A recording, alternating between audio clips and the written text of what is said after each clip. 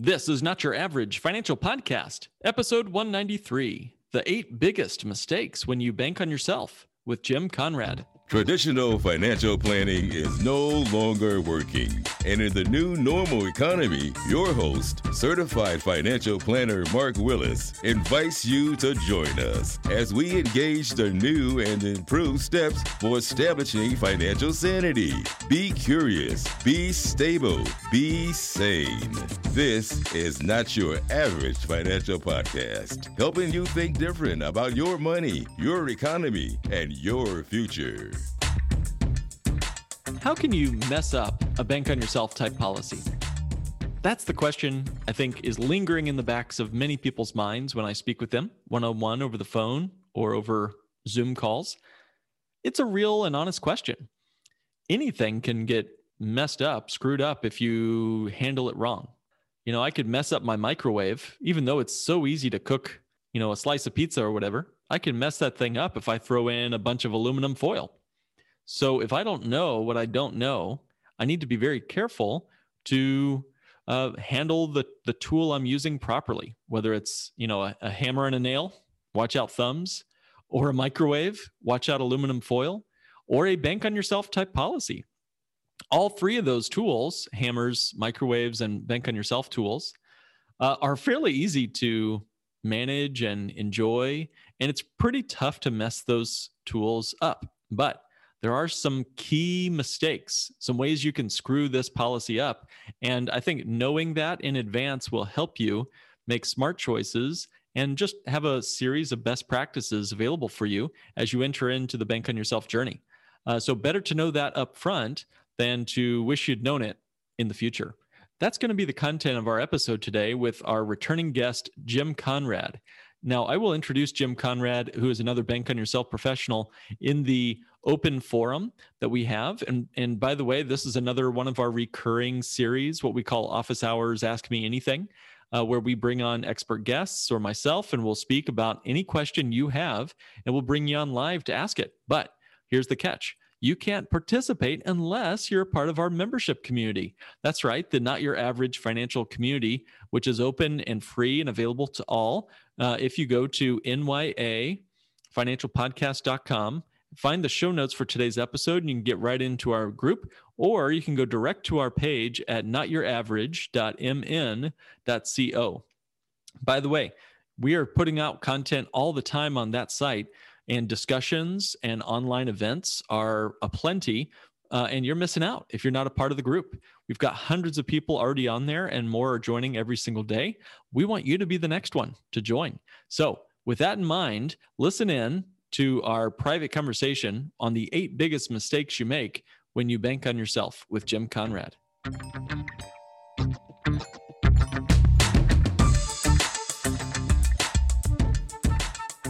Jim is just one of my best friends in the world from far away, and we share a lot in common, but he's obviously, 1,000 miles ahead of me in understanding some of these strategies like bank on yourself, mainly just because of his heart and his mind, background in engineering. He's Jim Conrad, the president of Conrad Financial Services. He resides with his wife, Deb, in Concord, North Carolina. And Jim started working for his clients in financial services 22 years ago. Yes. Jim, after already finishing a 25-year career in management with a Fortune top 10 company. You grew up in Chicago. Maybe that's where we get our affinity, both being from this area. And you hold a BS in chemical engineering from Purdue, which I grew up just south of there in Indianapolis. So, and you got an MBA as well from Lewis University. Jim Conrad is a bank on yourself professional. He's been so for 15 years. That might put you in the original founding members category, Jim. Is that right? Very close. Very close to it. There are only a couple of them who have been with it longer. So I think your heart and also your mind as an chemical engineer has brought you to something you call the 8 rules for bank on yourself. And you just take as long as you need to kind of give us a high level overview. Okay. Like Mark said, I've been doing this for quite a while, and I found myself saying the same things to people over and over and over again. It became sort of like just rules to live by if you're banking on yourself. And so I decided one day that I would actually write them down instead of just saying them as they popped up. And it turned out there were 8 things that I kind of say all the time. And I put them in a particular order as well, because if you go through the order here, 1 through 8, they kind of build on each other. And some of them refer to others, so they kind of interlock. But let me just start from the top here. So rule number 1 is a bank on yourself type whole life policy gets better every year. When you get your statement, it's going to be better than last year, guaranteed. In fact, every year is going to grow bigger than the year before, even if you pay the same premium. And the best part about it, Mark, is there's nothing you can do about that. So isn't that a shame? Out of our control in a good way. That's right. So number 2 is there's no such thing as paying too much premium.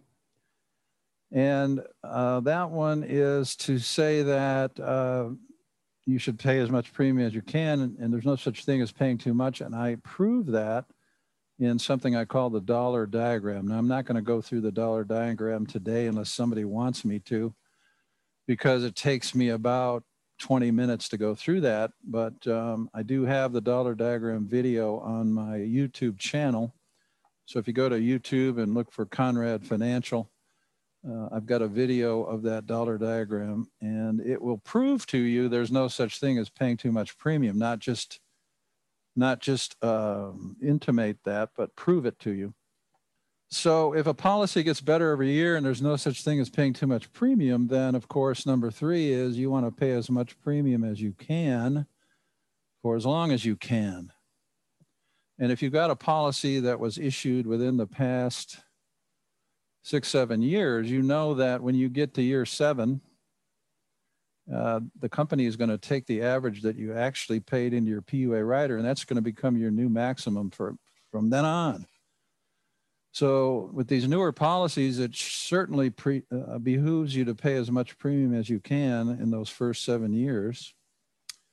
And then you should pay as much as you can for as long as you can. And you know, one of the things that people ask me, particularly prospects, is, hey, Jim, when can I stop paying premium? Like paying premium as a burden. And I say, well, you know, there's certain points in the policy life where you can stop paying premium, but why would you want to do that?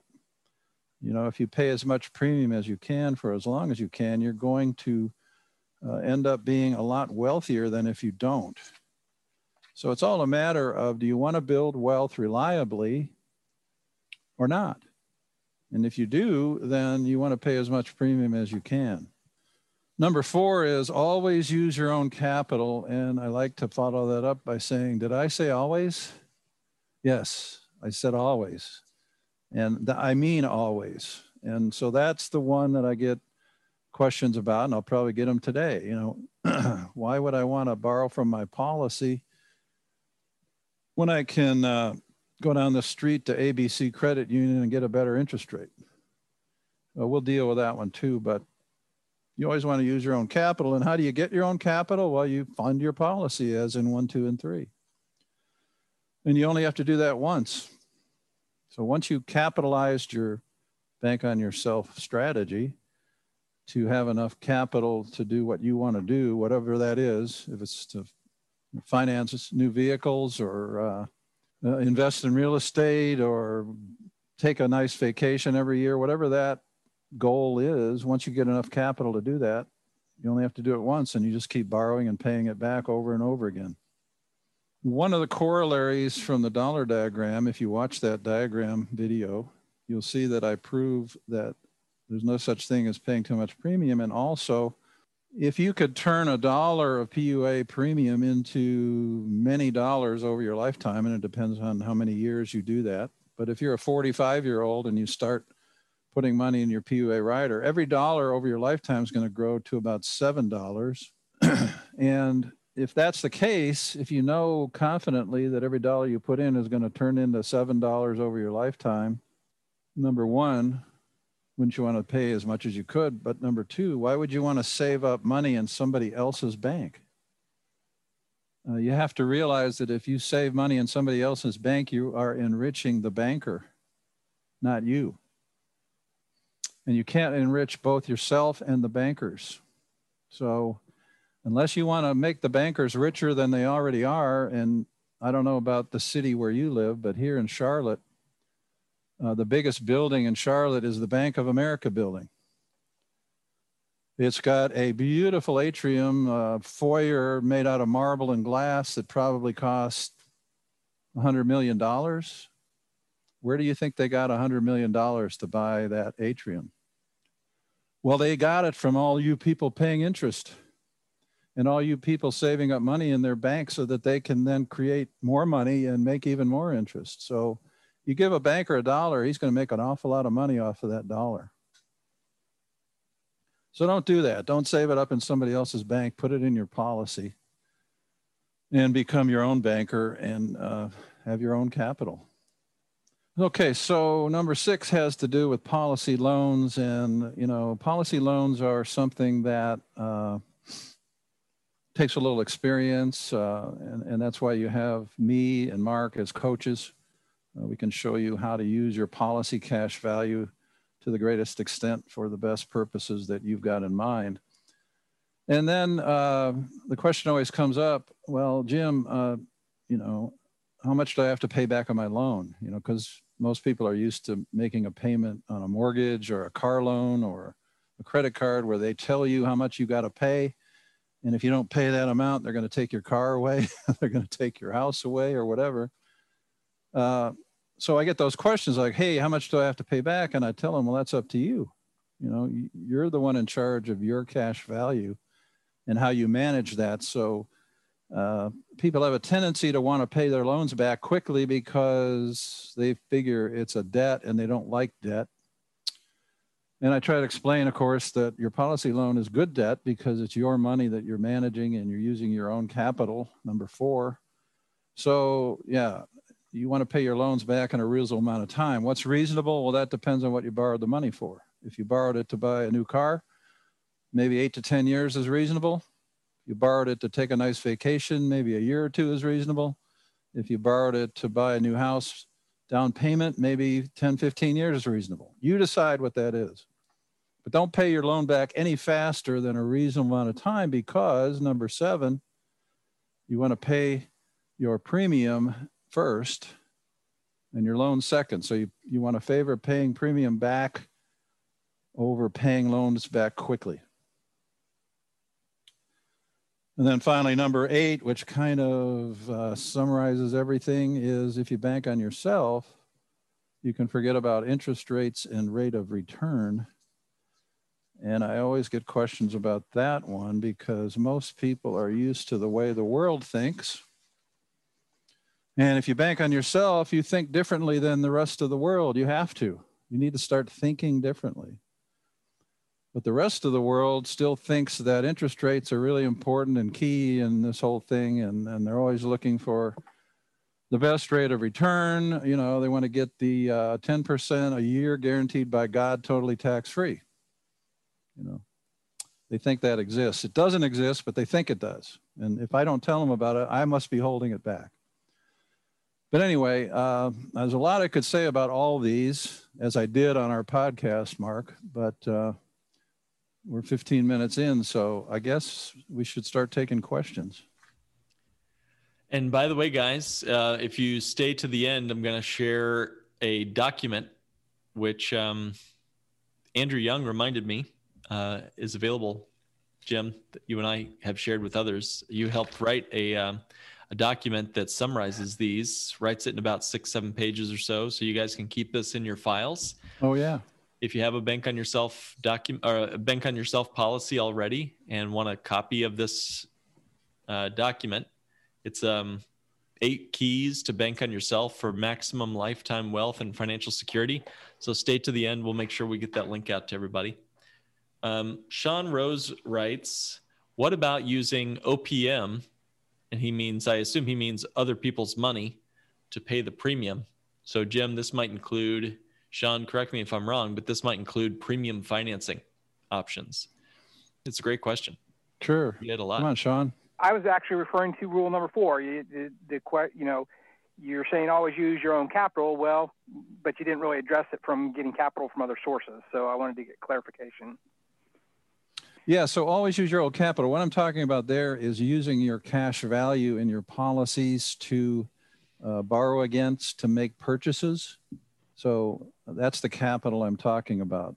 I think you're talking about using somebody else's money to fund your policy with premium. Is that what you meant? Correct. For example, I've seen opportunities to get like 0% interest credit card for like 18 months.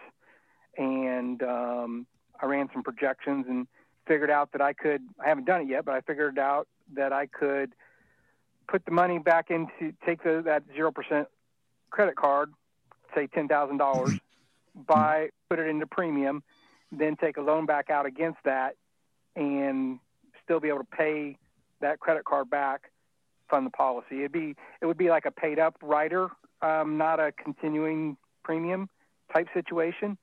Sure.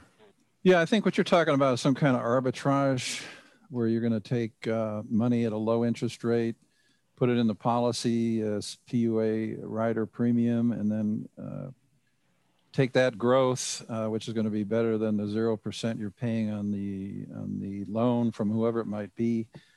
I think that can work if you have a lot of discipline to pay that credit card back before the time expires and they go to 20%, that kind of thing. Right. So, I'm not going to say that I advocate that or that I think everybody should do that.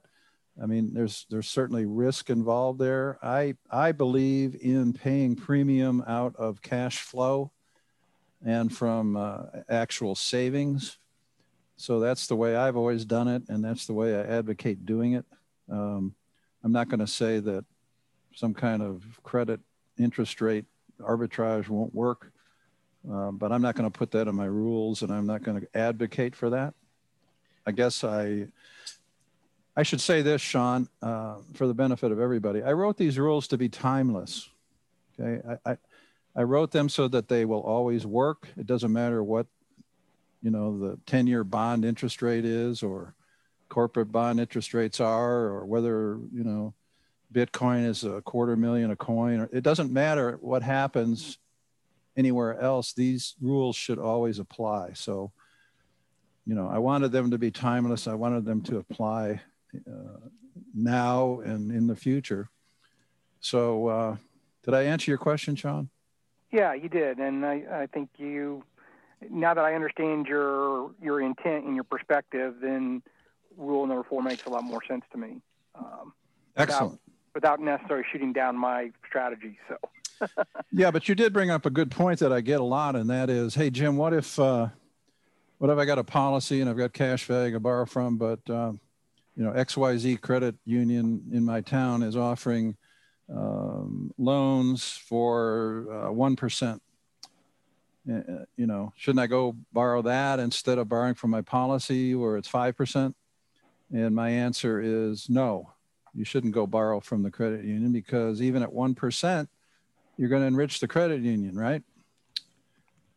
And maybe you don't. Is everybody out there familiar with how privatized banking works? I think you're going to want to give us a primer on that one, Jim. You're going to be a quick primer on that one? Yeah.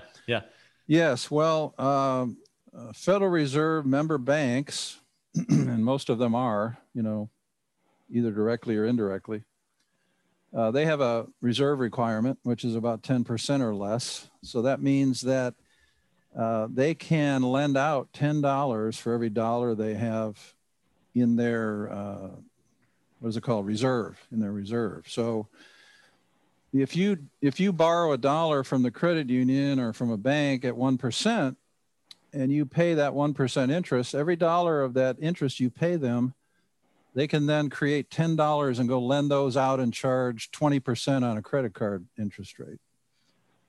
So you have to think about who the characters are in this play. And this play is, the financial system.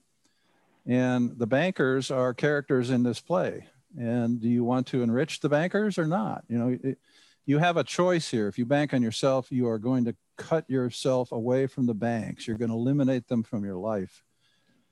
So why would you want to eliminate bankers from your life and then go say, hey, I can get 1% over here. I'm going to go borrow from the bank this time. That doesn't make any sense. You're enriching the bankers. So even if it's 1%, here's another question, not just to you, Sean, but to everybody. If the bank is offering a cut rate on interest rates, a fire sale on interest rates, whatever that might be, say the prevailing rate is 5% and bank ABC over here will loan it to you at 2% or 3%. Do you think they're going to lose money on their interest rate? Do you think a banker is going to lend you money and lose money on it? Of course not. So if they can offer you a loan for 1%, they're still making money. And they can make that money because they can compound it 10, 100 times and make tons of interest on that dollar you paid them. So you have to ask yourself, do you want to enrich the bankers or do you want to enrich yourself?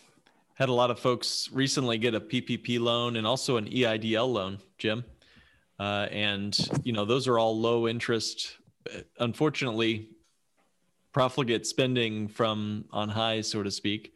But these are low or no interest loans. Right. And, the more I don't, there may be some business owners on this call who've taken up those opportunities to help infuse cash into their business.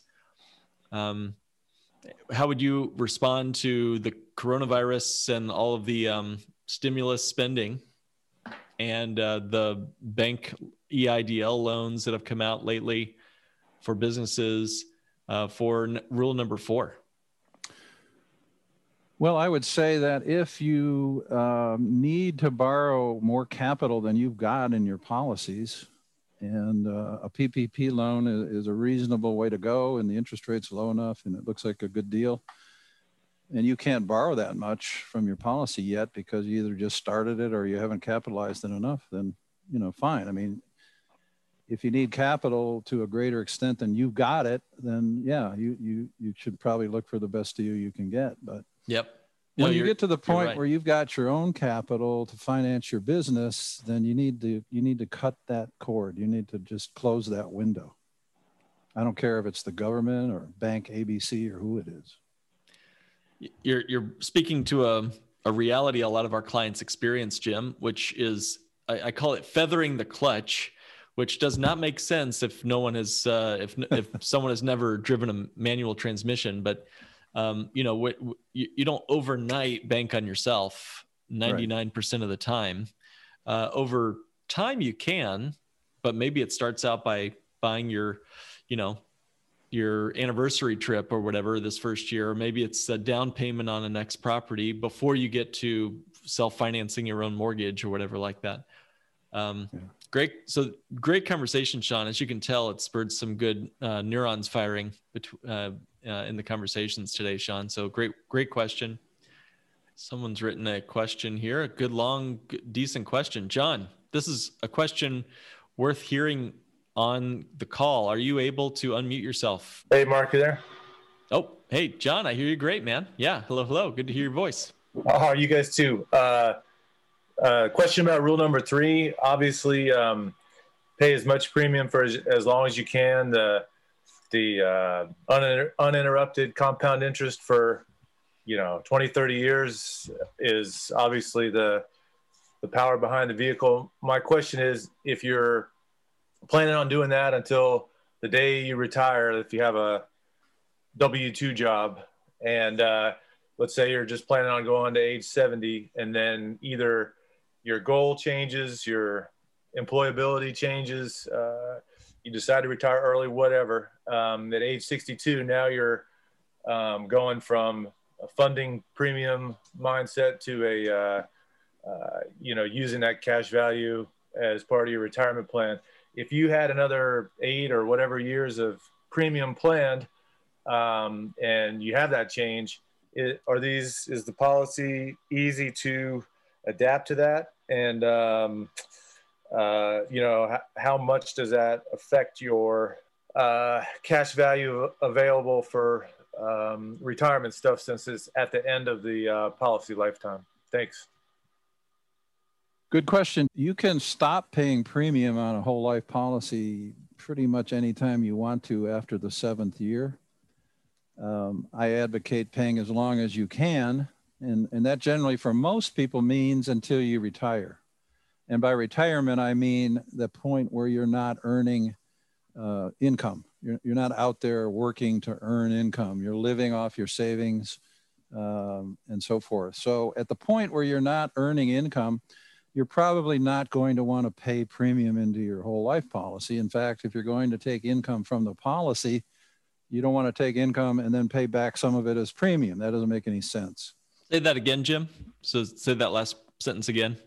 Yes. So if you're using your whole life policy cash value to create income for life, and you can certainly do that, and we teach people how to do that, you're not going to want to take income from your policy and then take part of it and pay premium with it. That doesn't make any sense.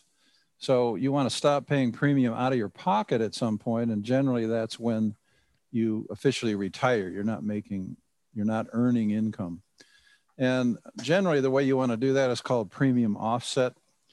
And your Bank on Yourself coach can show you how to do that and when to do that. But the only thing I will say about that point in time when you retire, other than stopping the premium coming out of your pocket, is that you want to pay your loans back.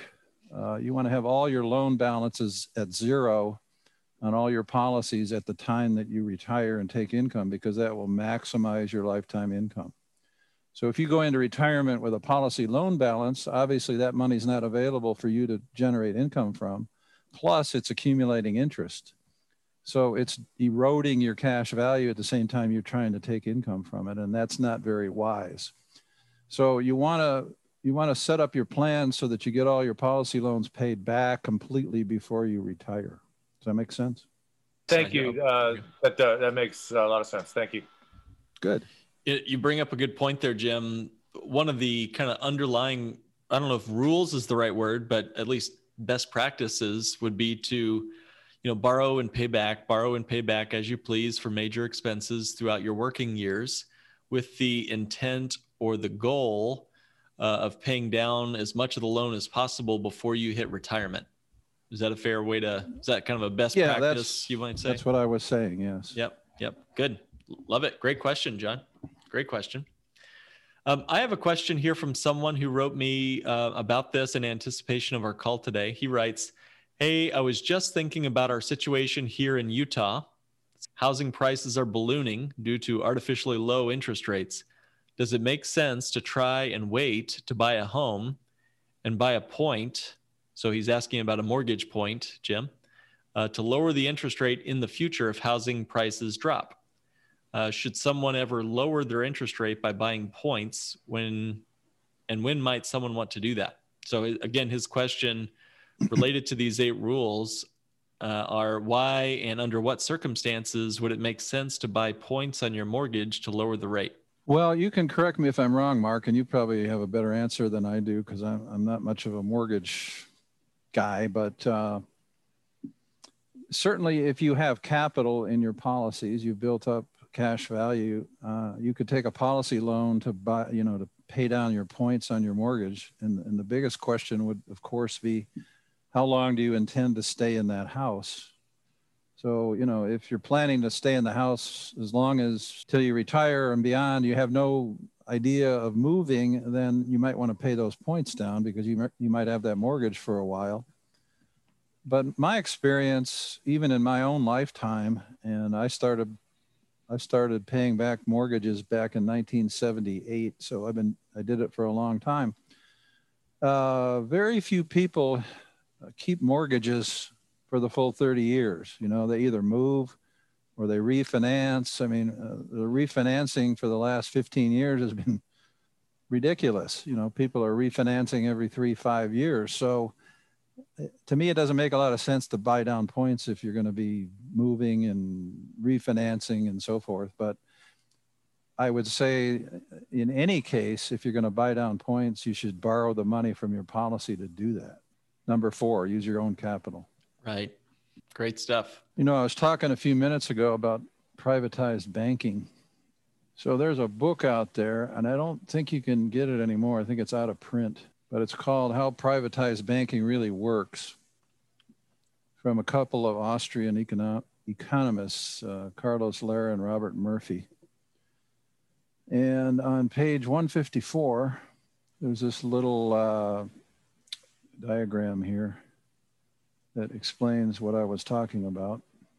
In a word, if you deposit or you borrow $1 from a bank and pay them interest, the bank can multiply that by a factor of 10. So in this example, they're talking about somebody buys bonds from the Fed, $1 million worth of bonds, and then they deposit that check in the bank. The bank can then increase the money that they've got outstanding by $10 million. The money supply in the country expands by 10 million, or 10 times the amount of the deposit. So another way to look at that is if you pay $1 of interest to somebody else, some other bank, you're going to create a lot of money in the economy that the bankers are then going to charge interest on. And a lot of them, since banks can do all kinds of things now, like issue credit cards,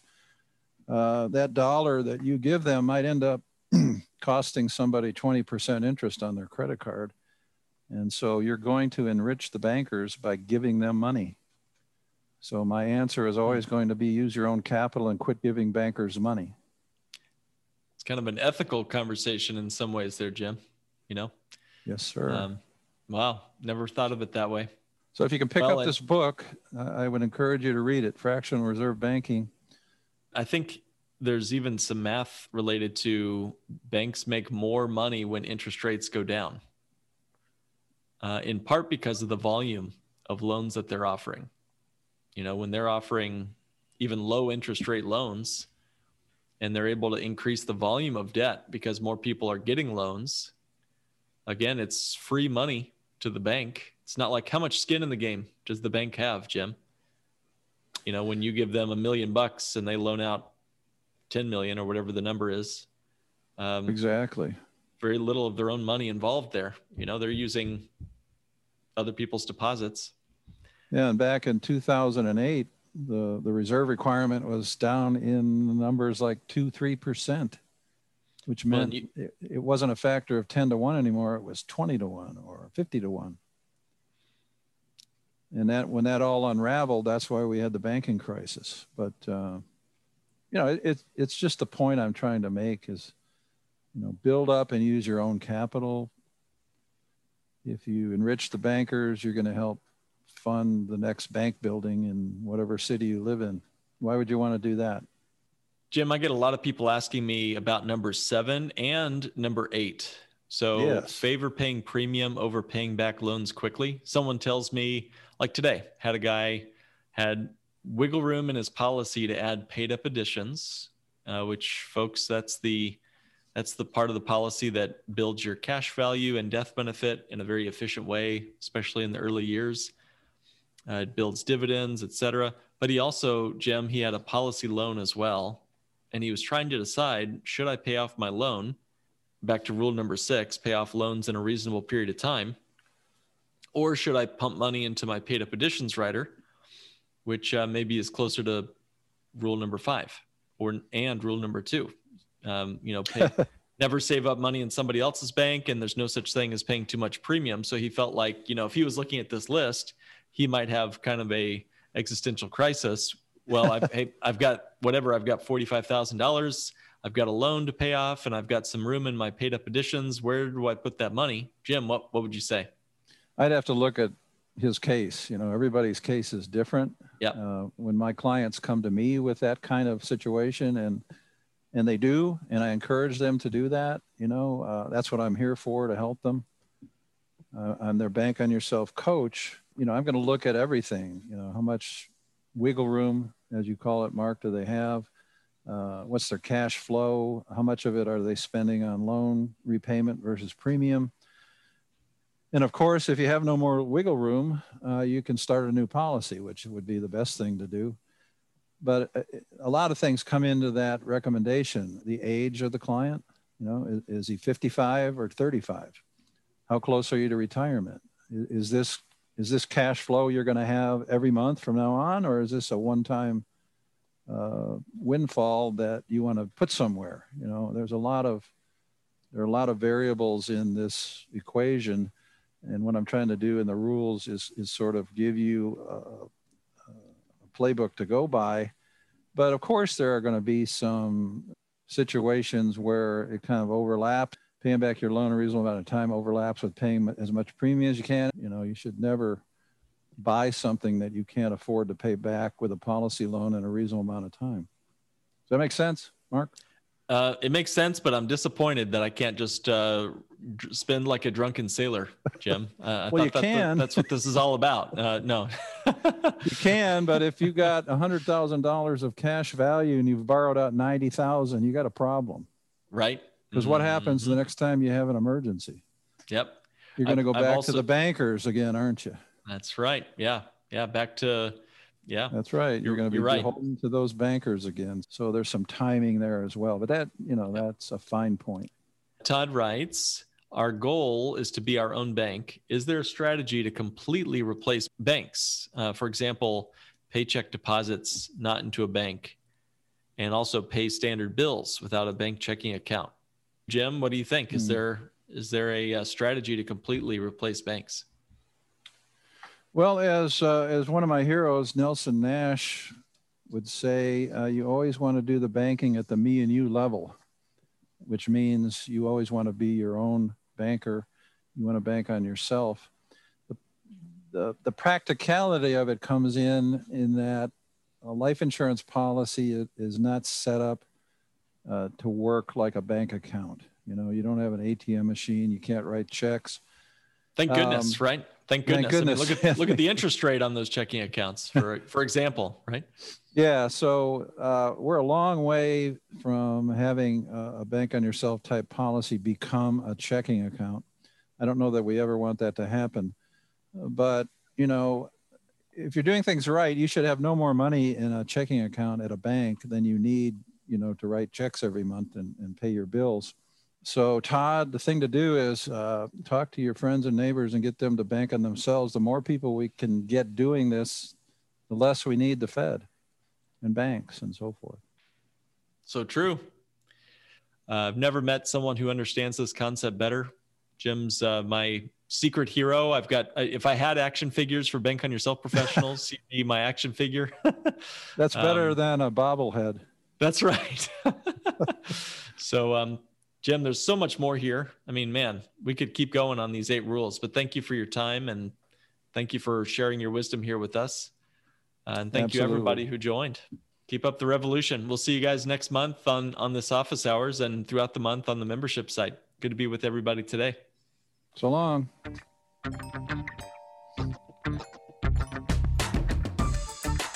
A ton of great content there today. Thank you, Jim, again. And thank you all of our participants for bringing your best questions. It's better when you're there. So once again, guys, go to notyouraverage.mn.co to join our membership site and be a part of the very next live event, the next office hours event, which we're holding monthly. And would love to have you ask the next question and find your answers. So thank you for joining me for this week's episode of Not Your Average Financial Podcast, helping you think and live differently with your money, your economy, and your future. This has been another episode of the Not Your Average Financial Podcast. To join a financial revolution and start thinking different about money, go to www.nyafinancialpodcast.com and click Request a Meeting. The topics presented in this podcast are for general information only and not for the purposes of providing legal, accounting, or investment advice. On such matters, please consult a professional who knows your specific situation.